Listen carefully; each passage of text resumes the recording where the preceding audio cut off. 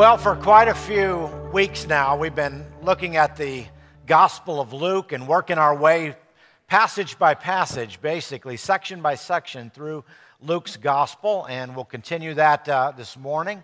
I actually had the section that Don read in mind, and then in preparation for the message this morning, realized in some ways I wanted to expand because I saw a bigger sort of sub-theme in Luke's Gospel that I hadn't noticed before, and so we'll kind of recognize that longer section of Scripture from chapter 9, verse 37 through 55. But if you were here last week, you might recall that Jesus and the disciples were on the mountain, and it was Jesus was transformed. It's known in our Scripture, kind of labeled the Transfiguration. And it was a mountaintop experience for basically everybody who was there. And for the disciples, particularly Peter, James, and John, it was no doubt a time that sharpened their faith, the clarity of their vision about who Jesus is or was, and the purpose of why he was there. It was an expression of the kingdom of God. And I suspect in a lot of ways, as we looked at the text last week, and I appreciate the feedback from so many as I maybe helped you see the text in a way that you hadn't seen it before, as we see this sort of illuminated Jesus, it blew their minds. Of course, if the disciples are a lot like us, and that is, we have these mountaintop experiences and then we come down from the mountain. And we don't stay there. And as we're coming down, the real world got in the way. And that was true for them. There was this boy who was tormented by a demon. And having watched in our own family with Gates having seizures, knowing some of these symptoms and sort of the trauma that a family can feel so quickly when what is being described in our text feels a lot like a grand mal seizure. In fact, in Matthew's account, the father had apparently misdiagnosed the symptoms as epilepsy when in fact they were caused by a demon. So the demon is the first problem that these disciples run into, but worse yet, the disciples, in spite of everything they had just experienced and having seen Jesus and the clarity of the kingdom of God, couldn't do anything about it. And Jesus bristles. There seems to be a turn in our text where his kind of posture is a bit different than in anything that had preceded. And apparently, speaking to these key followers, he calls them out. And I want to look at that sentence specifically and then broaden out just a bit to see a little wider scope of our text. Here's what he says. You unbelieving and perverse generation, how long shall I stay with you and put up with you? Bring your son here. Now, I've read this now a bunch of times in the last few weeks, and I was trying to figure out who is Jesus rebuking in here. Is it the crowd? Is it the father of this young man who has the demon? Or is it the disciples? And I think maybe we could say yes. But certainly the disciples, if we look at Matthew 17 as a bit of a help, couldn't drive out the demons, the text says, because they didn't have enough faith. The very thing and the very insight that they just gained on the top of the mountain.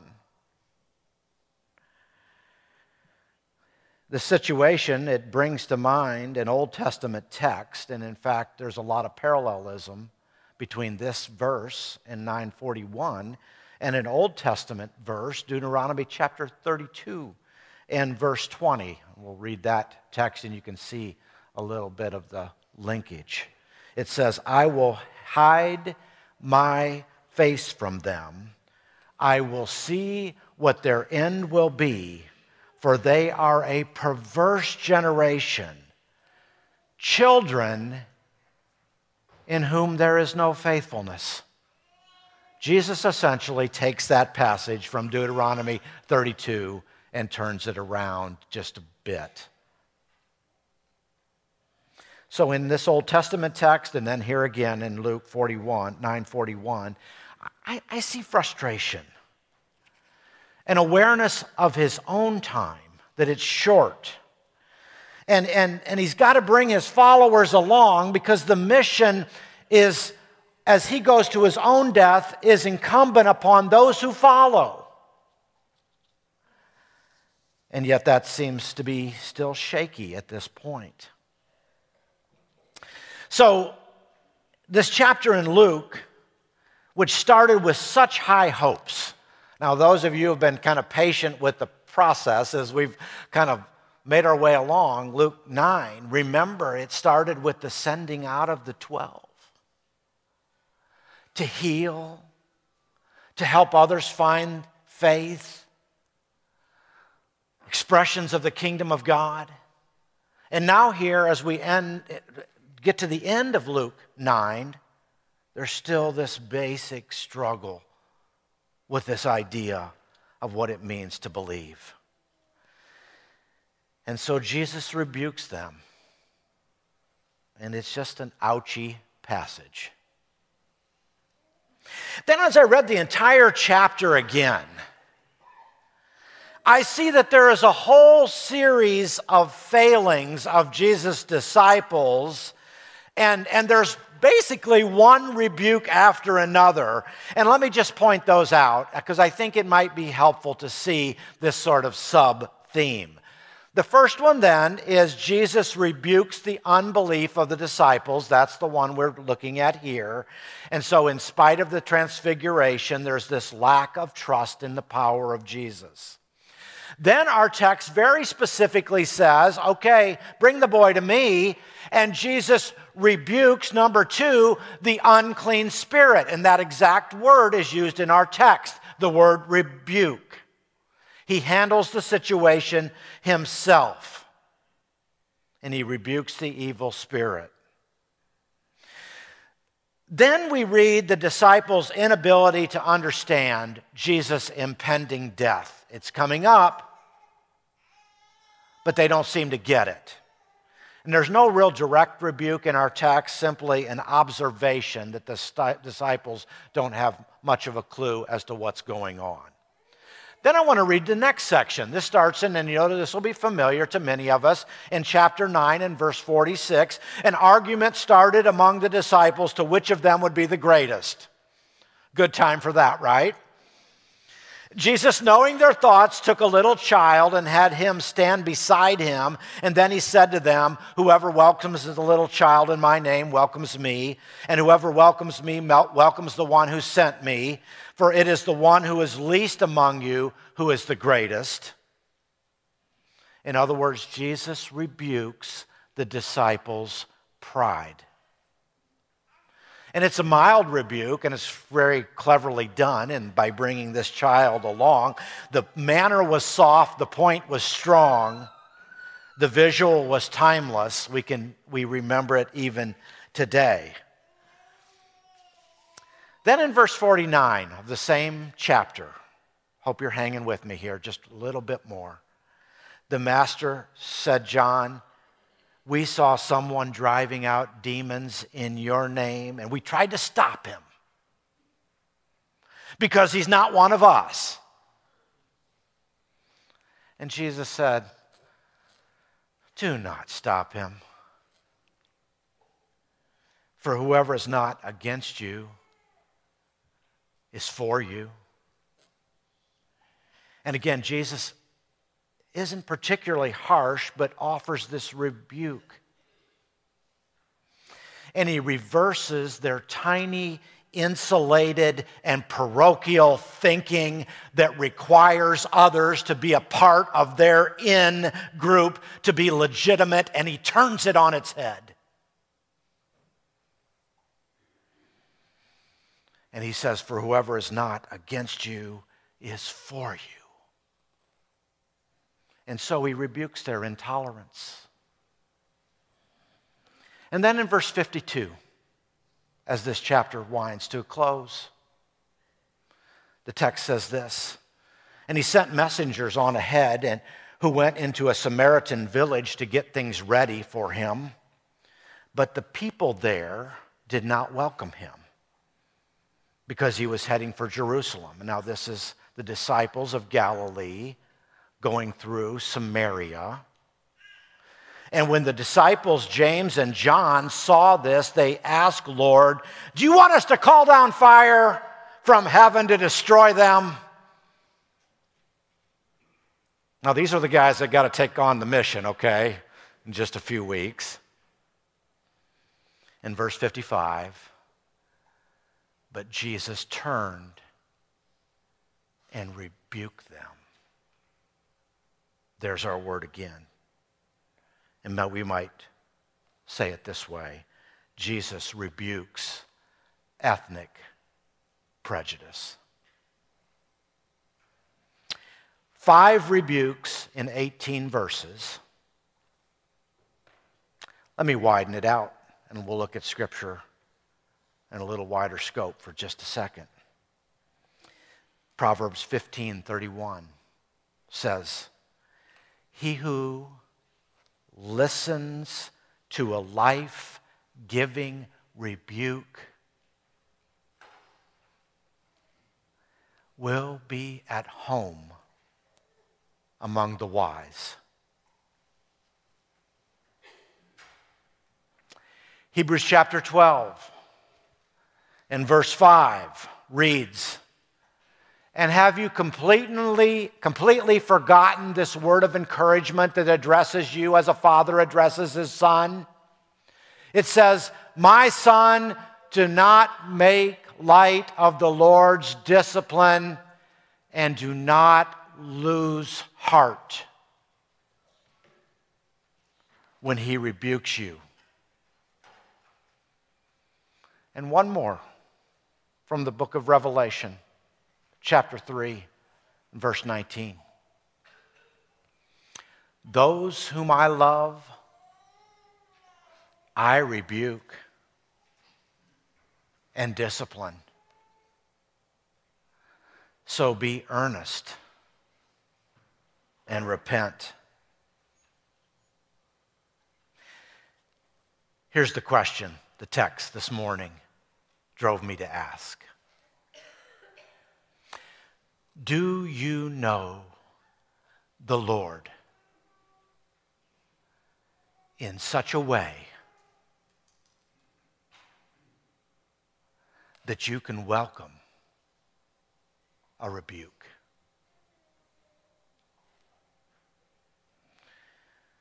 Do I know the Lord in that way? It shouldn't surprise us that the societal air we breathe is hostile to correction and reproof. Even in the most gentle approaches, it seems to me. People scoff, people react, people go ballistic, seething with hostility when someone dares to correct them.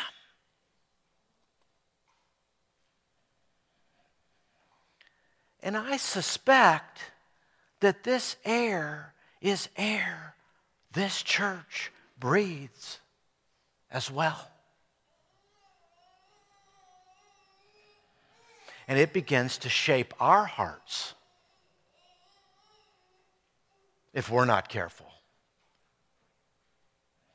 And you see, if humanity is all okay, then rebuke is not life-giving. The Scripture lies.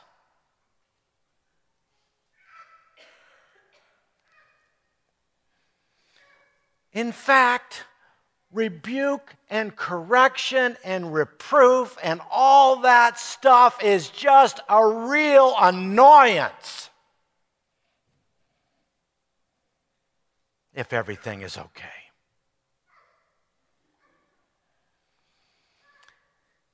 But if God's desire, the kingdom of God, the reality of God over all the world,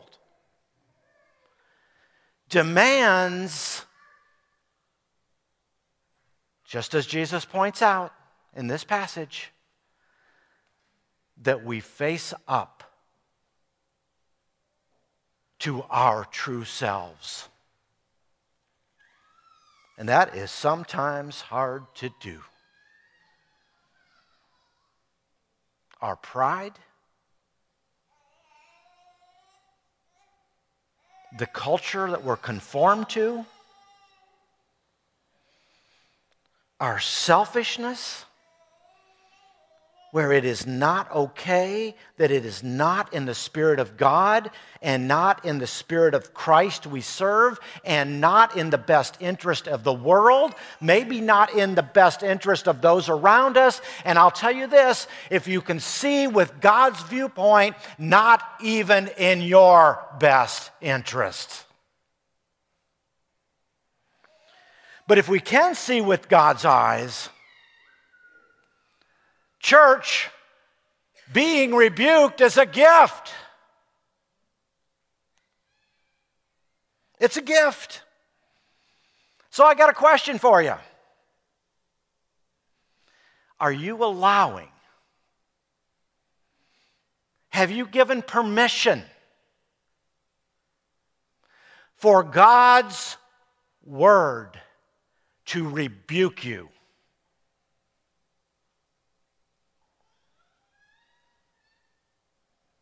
I suspect you find certain areas of your life resistant to that. I'm not going to point out all those specifics today, and I'm not even going to analyze your heart. I'm simply offering that to you to do some analysis. And how about the people of God? Could they be ones who could bring a rebuke to you?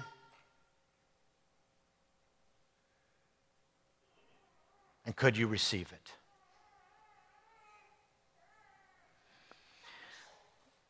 But let's go one beyond that. How about those who are antagonistic or indifferent to your faith? Could they bring rebuke to you? And could you hear? Are you allowing your enemies, your irritants, to rebuke you?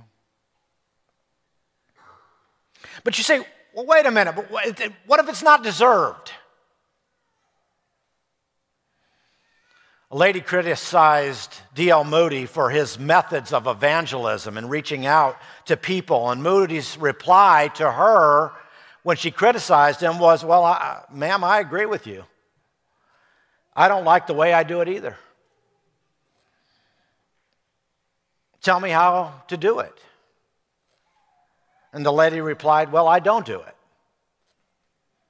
And then Moody replied, well, then I like my way of doing it better than your way of not doing it.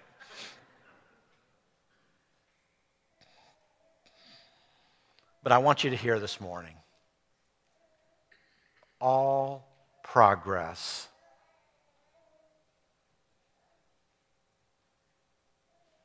in the life of the kingdom begins with telling the truth.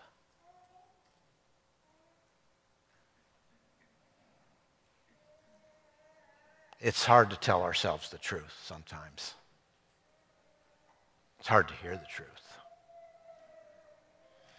So even when a rebuke is poorly delivered and the timing is off, or the tone is off, or the motivation seems suspect, try this. What if you combed that rebuke for every grain of truth and then found it and repented? Made a change.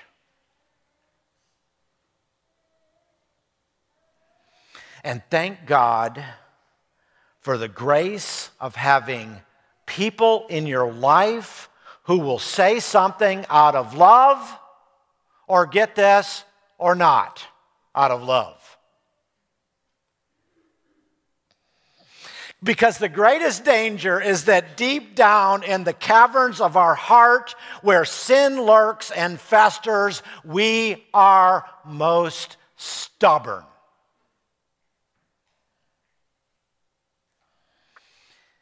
And we avoid our past, and we avoid our feelings, and we avoid our pain, and we avoid our fears, and we cannot grow when we avoid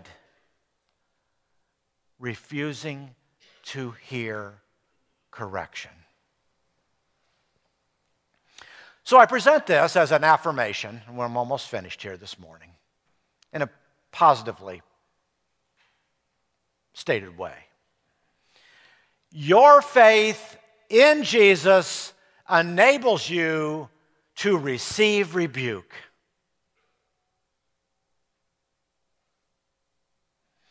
The love of Christ for us unlocks the power of rebuke and makes it good, whether it was intended that way or not. And this is the story of Scripture over and over. Jesus began to get tough with his disciples, and still they never had to question the depth of his love for them. And the same is true for us because of Christ for me, because of Christ in me, because of Christ with me, because of my identity as a child of the King, beloved by God. Being rebuked is not an assault on my deepest sense of worth. It is an opportunity for me to become more like my Creator.